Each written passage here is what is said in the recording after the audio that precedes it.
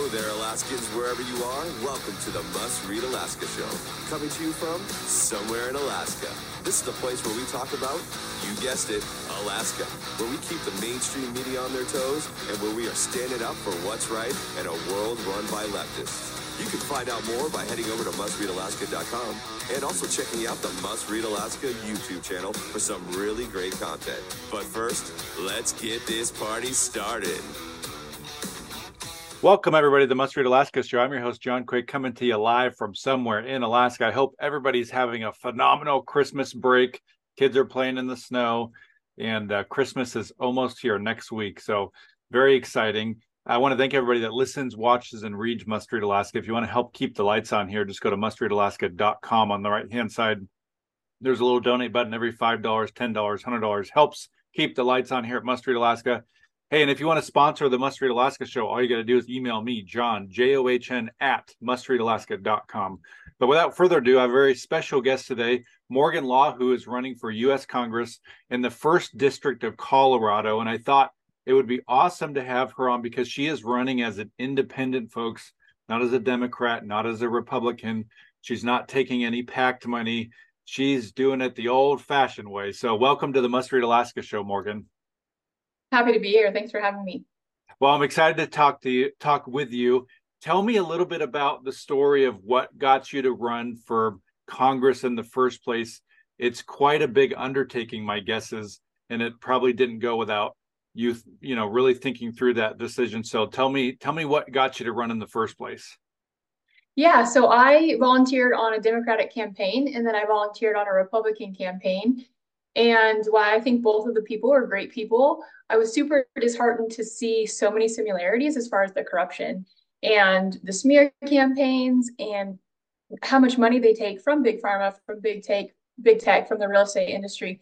I just had no idea that both sides were at the same level of corruption and they were all doing these dirty tricks, and just it kind of broke me. And so I changed to an independent in 2020 and started researching, what does that look like? Are there other independents? And, we've elected 2 to the Senate and 2 to Congress in the history of the United States, never a woman. So I'd be the first woman. And all of the ones that have been elected, they're far left Democrats. They caucus with the Democrats. They vote with Democrats. They follow party lines with the Democrats. So I don't think we have any true independents in federal office right now. Sorry, we got a little bit of a delay here. So you decided to throw your name in the hat. How's it been since that? My guess is tons of work. You're probably on the campaign trail every day of the week, right? Yeah, lots of work. And I love work. I'm a construction worker. So that's my day job. I've done that for over 10 years. Very blue collar. I'm on the job sites doing construction. And I have 2 little kids. And I keep talking about the differences I want to see, not only at a national level, but here in Colorado. And so, after 4 years of talking about it, I'm like, it's time to do something. It's time to make a hard sacrifice and go for it. So we mortgaged our house to fund the campaign. I'm going to take a year off of construction work and just sacrificing time with my family and the other things that I have going on. I also run a nonprofit and just campaigning. So I'm campaigning all the time. I'm at events all week. I'm knocking doors. I'm making phone calls. It's very hard as an independent to spread your message and get your name out there. And the challenges are endless with an independent. We don't have a party backing us. Mm-hmm. The Democrats and the Republicans, they raise funds based on hate of the other side. So it's very easy for them to raise millions of dollars. Well, independent, everyone's like, yes, I agree with you. This sounds great. But it doesn't get the excitement to raise the funds that you need. And so it's very grassroots.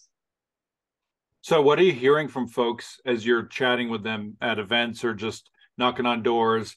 What are some of the things people are caring about and maybe sick about? Yeah. And, I've already talked to thousands of people, and I have 800,000 people in my district. Every district in Colorado is 800,000 people, and we have high voter turnouts. I mean, we're talking over 450,000 voters per district. It's a lot of people to get in front of.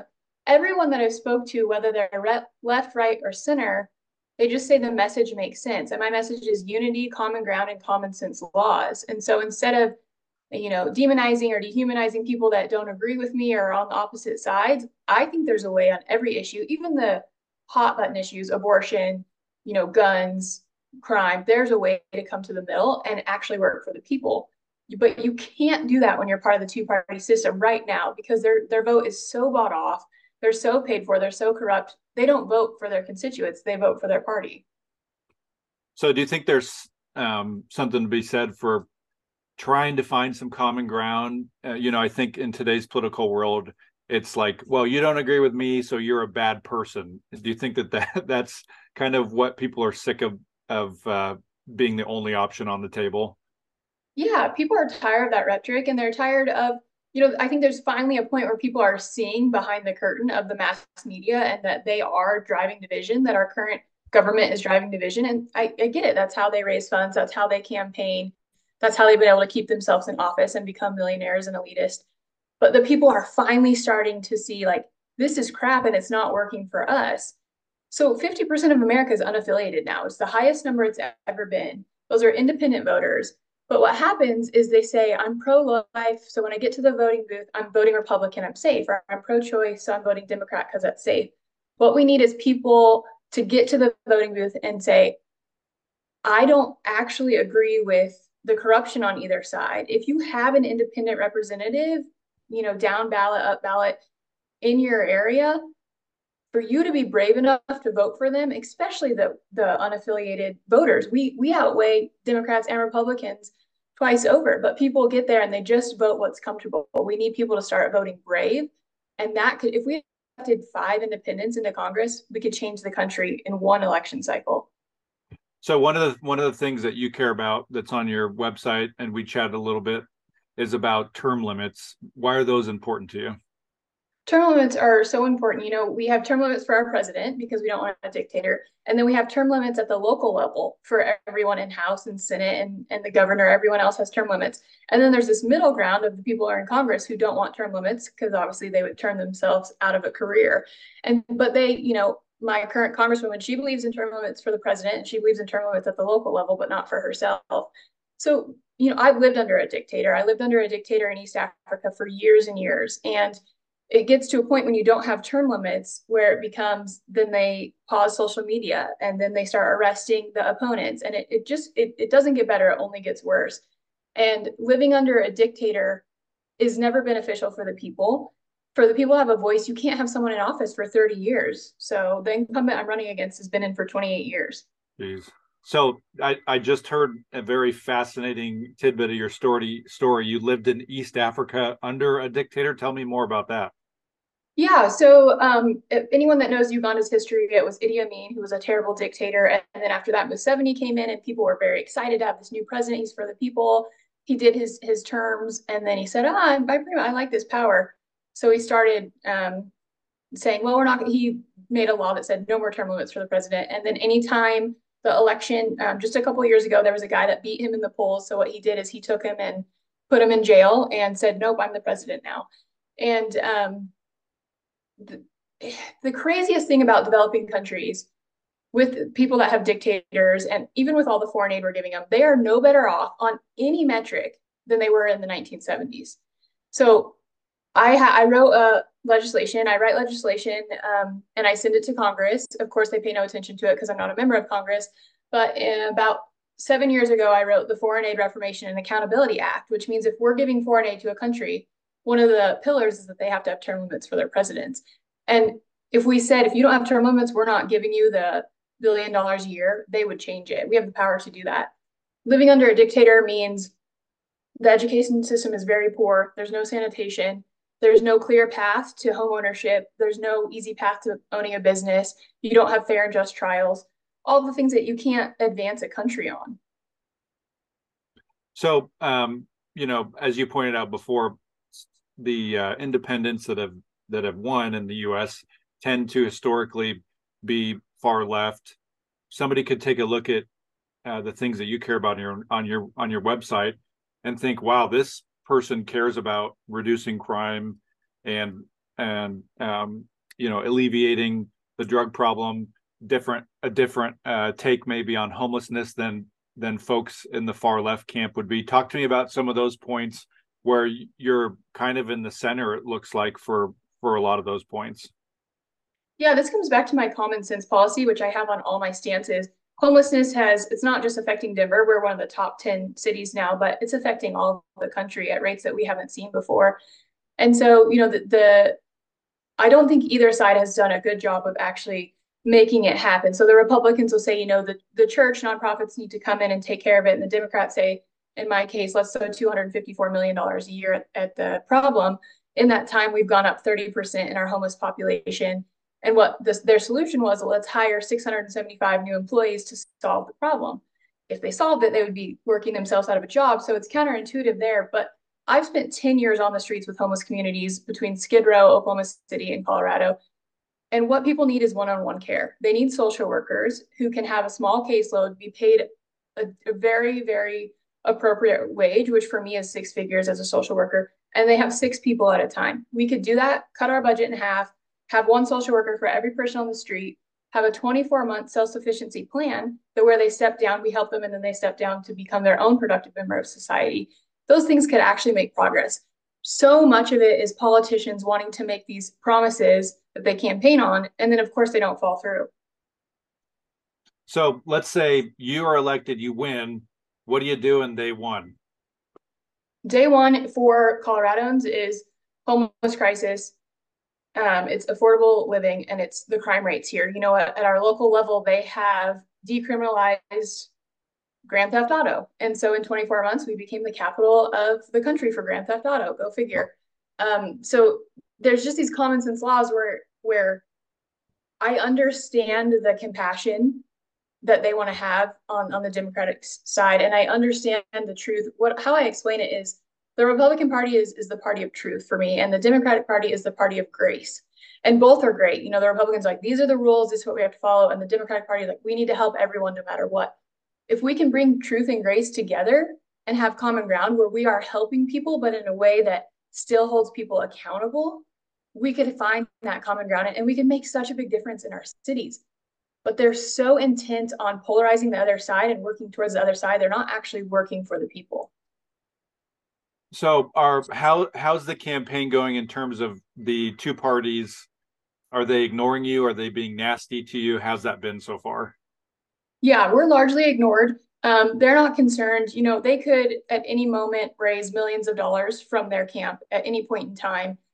Independents can't do that. We don't have a camp to raise from. We don't have donor lists. We don't have people at the national level who are excited to donate. And unfortunately, what it comes down to campaigning, 97% of campaigns are won by whoever raises the most money. And that's such a dangerous place for our democracy to be, that it's you're buying your way into office. And that's how it's been for a couple decades now, especially since Citizens United. So who's somebody that you look up to? You seem very driven, ambitious. You've done quite the undertaking here of running against somebody who's been in there for, I think, 25 years or 28 years, whatever you said. That's going to be a tough thing to do, but there's got to be, who's somebody that you've looked up to that's been a hero to you that kind of keeps you going? Yeah, I mean, first and foremost is my mom, who's just an incredible woman, hardworking. Neither one of my parents were college graduates. They came from poorer backgrounds, and my mom put herself through college in her 40s, worked 2 minimum wage jobs while she was raising 2 teenagers. And she didn't tell us to work hard, she showed us. And then she also gives back to the community. My parents volunteer like 5 nights a week. So that was my role model. As far as politicians, I'm a Tulsi fan. I think what she's done, leaving the Democratic Party and speaking out about the corruption and becoming an independent, is really brave of her. And we need more people like that. So the independent movement, it's small compared to how many independent voters we have. Saying 50% of Americans are unaffiliated, there's a lot of representation right now, because like you said, it is so hard. People ignore you. You don't get the media coverage. You don't have the funds. But I think if more people would have done it 10 years ago, we'd be easier now. So people like myself, we have to do it. And I think I can win. I'm not running for fun. I'm not running for myself. This isn't fun. It's a huge sacrifice. There's nothing about it that's fun. It is interesting, and it's great to talk to people and be in the community, but I'm running to win. And I don't think people like Diana DeGette, who I'm running against, should go uncontested for 3 decades. So there's going to be folks listening in that are, thinking, oh man, I've kind of been frustrated with both parties or either party or one party. what would you encourage them to do? They're going to be listening, folks that'll listen to this are all over the US, different countries. What kind of advice would you give that person that feels like, man, I've never really had that voice of a party that cares about the things I care about? What could they do in their own communities and their states and wherever they're at? Yeah, my first advice is run for office. You don't have to be a millionaire or an elitist, especially at the local level. We need more independent people who are willing to bring the people together. And then vote brave, vote independent. The media has done such a good job of training us that an independent or a third party vote is a wasted vote when we're the majority. We're 50% of the voters. So if we all band together and said, we're going to show them with our vote that we're not dealing with the crap on either side, and they voted brave and they voted independent, I mean, we could change our country. So what about for folks living in, Colorado or around the US that want to help your campaign out? Tell us how people can find you, social media, website. How can they get a hold of you? Yeah, I'm just morganforcongress.com. That's my website. I'm on all the social media platforms, Morgan for Congress, and sharing. Donations are great. A lot of people aren't in a position right now, especially with our economy, to be giving money. And I'm really aware of that. I'm a blue collar worker. I am middle America. And so I understand that. And so everyone, talks about money. If you can donate $5, $10, that's great. But sharing, my Twitter or my Instagram or signing up for emails on my website is a great way that you don't have to spend any money and you can still support the campaign. And then for people to just look into who their officials are. I know people wait till 2 weeks before election, but look and see if there's an independent or an unaffiliated running in your area that's a serious candidate. So any last minute thoughts, Morgan, before we head off here? 25 minutes has went by in a flash. You know what? Thanks for doing this. People like you who are hosting spaces for independents to just have a voice and just talk to people is what we need. And so you are doing so much for the movement just by having me on here. And I am super grateful, and I'm grateful for everyone that's listening.